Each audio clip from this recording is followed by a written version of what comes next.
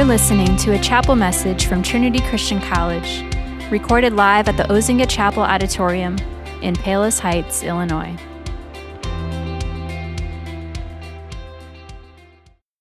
Well, good morning, everyone. It's so great to have you visitors here. I just want to add my word of welcome to you this morning and on an extra snowy day on campus. So way to go, way to brave the weather. This morning, we meet Moses in a crisis of confidence.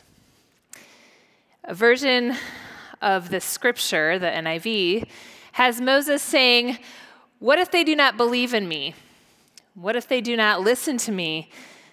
What if they say, 'The Lord did not appear to you'? I'm not eloquent. I'm slow of speech and tongue. Please, Lord, send someone else." Today we meet Moses in a crisis of confidence. If you've been along for the ride these weeks in chapel, and you can catch up by listening on Trinity's podcast, you know we've already experienced a dramatic first three chapters in these weeks of Exodus. Moses begins his life as an abandoned baby, floating in a basket down a river, rescued by Pharaoh's daughter, raised an Israelite as a prince of Egypt, and yet he just can't shake who he is. So he kills an Egyptian who is beating a Hebrew slave and buries the Egyptian in the sand. He becomes a fugitive. He wanders in the wilderness, and he hangs out at Mount Horeb tending sheep. It would appear that Moses basically peaked in high school, and he is now just going to be a sheep herder for the rest of his life, hiding out in the Mount of Horeb area, tending after a bunch of stinky sheep. But as Coach Bialek, who is also the fabulous voice of God in the reading, just shared with us on Wednesday, God shows up in a big way to Moses in that wilderness season. God's promise to Moses is big. It is over the top. He sets a bush on fire. It doesn't burn. And then he talks to Moses from the bush. And he declares his power. He calls Moses to life. He calls Moses to his vocation. He calls Moses, who is just an obscure fugitive tending sheep, to be the leader who will free the people of Israel from bondage. That is a pretty big jump. He is skipping a few steps in the hierarchy, and he's going straight to the top. It's a dramatic turn. So this morning, we're in chapter 4, and we pick up the Exodus action right as Moses responds to this big over-the-top call with a crisis of confidence. Seriously? The buildup, the excitement and the action, the dramatic call, and then Moses, yeah, God, I'm good. I don't think I'm your guy. Thank you for asking me to be the leader of the people of Israel to free the people from bondage, but I'm good. I'm not going to do this. You know, at Trinity, we talk a lot about discovering the joy of your vocation. We say here that you're going to flourish, that you're going to thrive, that you're going to help be about other people's thriving.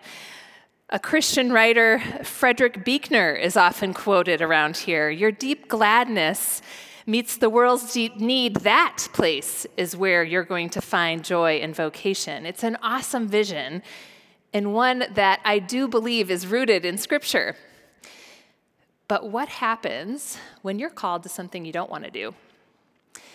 What happens if the pathway forward that God is calling you to feels risky, feels fraught, feels dangerous, feels outside of your comfort zone? What happens when the call God gives you is as clear and as crisp as a voice from a burning bush, and you just can't even? Maybe it's a bit of a stretch to see ourselves in the passage in this way. You see, Moses had a very good reason to be afraid. He had killed an Egyptian. He was a fugitive, a wanted man. He was asked by God to go and confront the very power structure that was oppressing his people, his own brothers and sisters. He was being asked to go straight into the fire. That is no small ask, God. Moses knew his own temptations. He'd been in the wilderness for 40 years. He'd had plenty of time to reflect on his strengths and weaknesses. He'd had time to think about what he thought he was called to, and frankly, he did not feel up to the task. And so in response to the big over-the-top call to be the person that God was going to use to free the people of Israel, Moses resists. He just can't even. What if they don't believe me? What if they don't listen to me? What if they say the Lord did not appear to you? I'm not eloquent. I'm slow of speech and tongue. Please, Lord, send someone else. Moses has a crisis of confidence. Brothers and sisters, I'm here today to tell you that God does not give Moses an out. God doesn't tell Moses the road will be easy. God doesn't allow Moses to win the argument. Instead, God shows up. Okay, Moses, God says, you see that staff that you have in your hand? I'm going to transform it. The staff, maybe just an ordinary tool, or some commentators have even said maybe the staff is a symbol of the weapon that Moses used to beat the Egyptian to death. In that read, a symbol of Moses' shame. And God says, I will transform your sin and shame and inadequacy and instead demonstrate my power. Okay, Moses, God says, you see your hand. He has him stick his hand in his cloak. It comes out with leprosy, and then he puts it back in, and it comes out totally healed. The reality is, you are diseased. You are finite. You are dying. But I, the Lord, will renew your very hands and give you health and life and strength.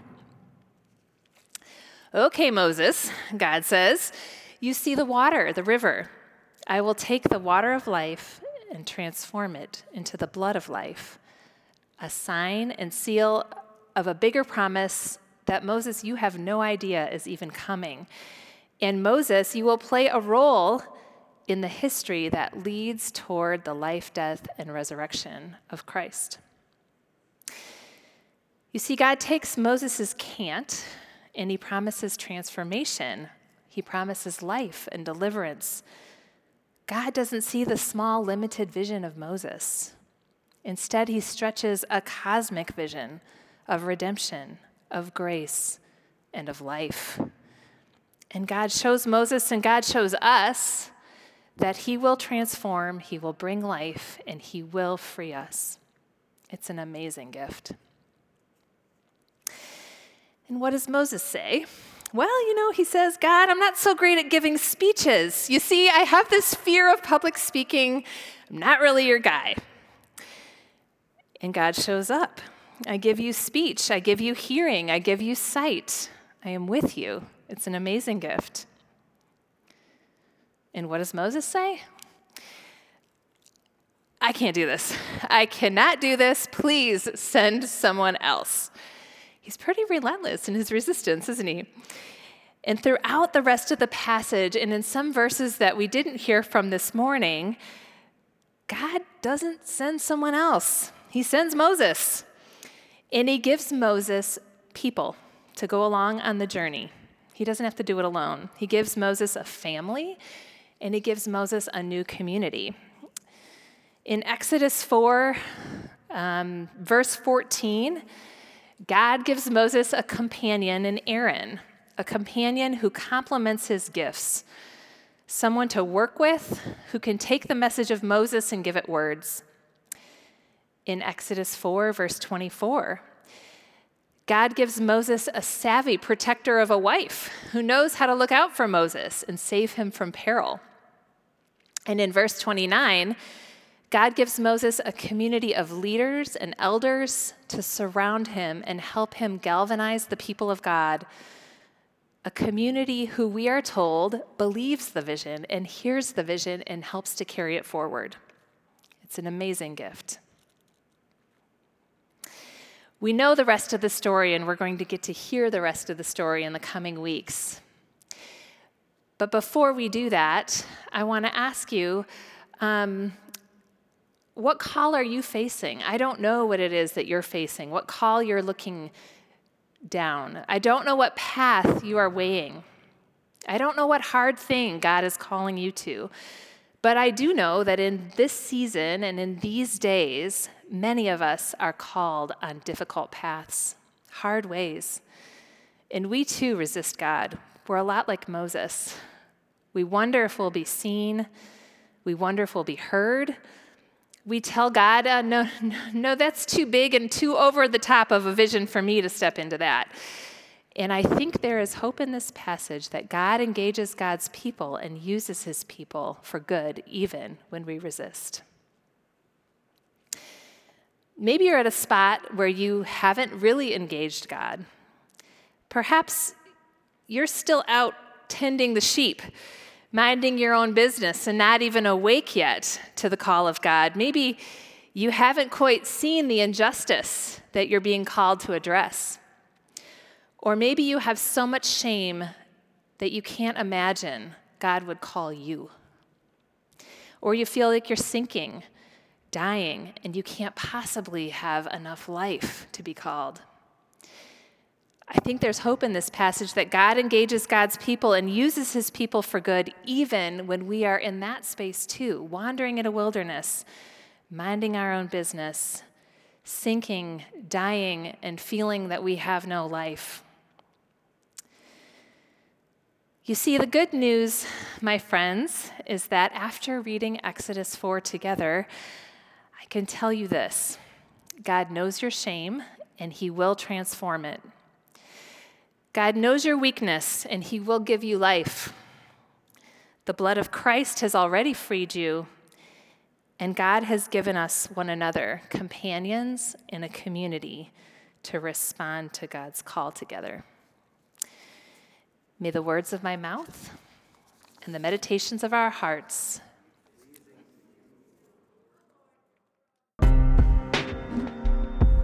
Thank you for listening to Trinity Christian College's Chapel Podcast.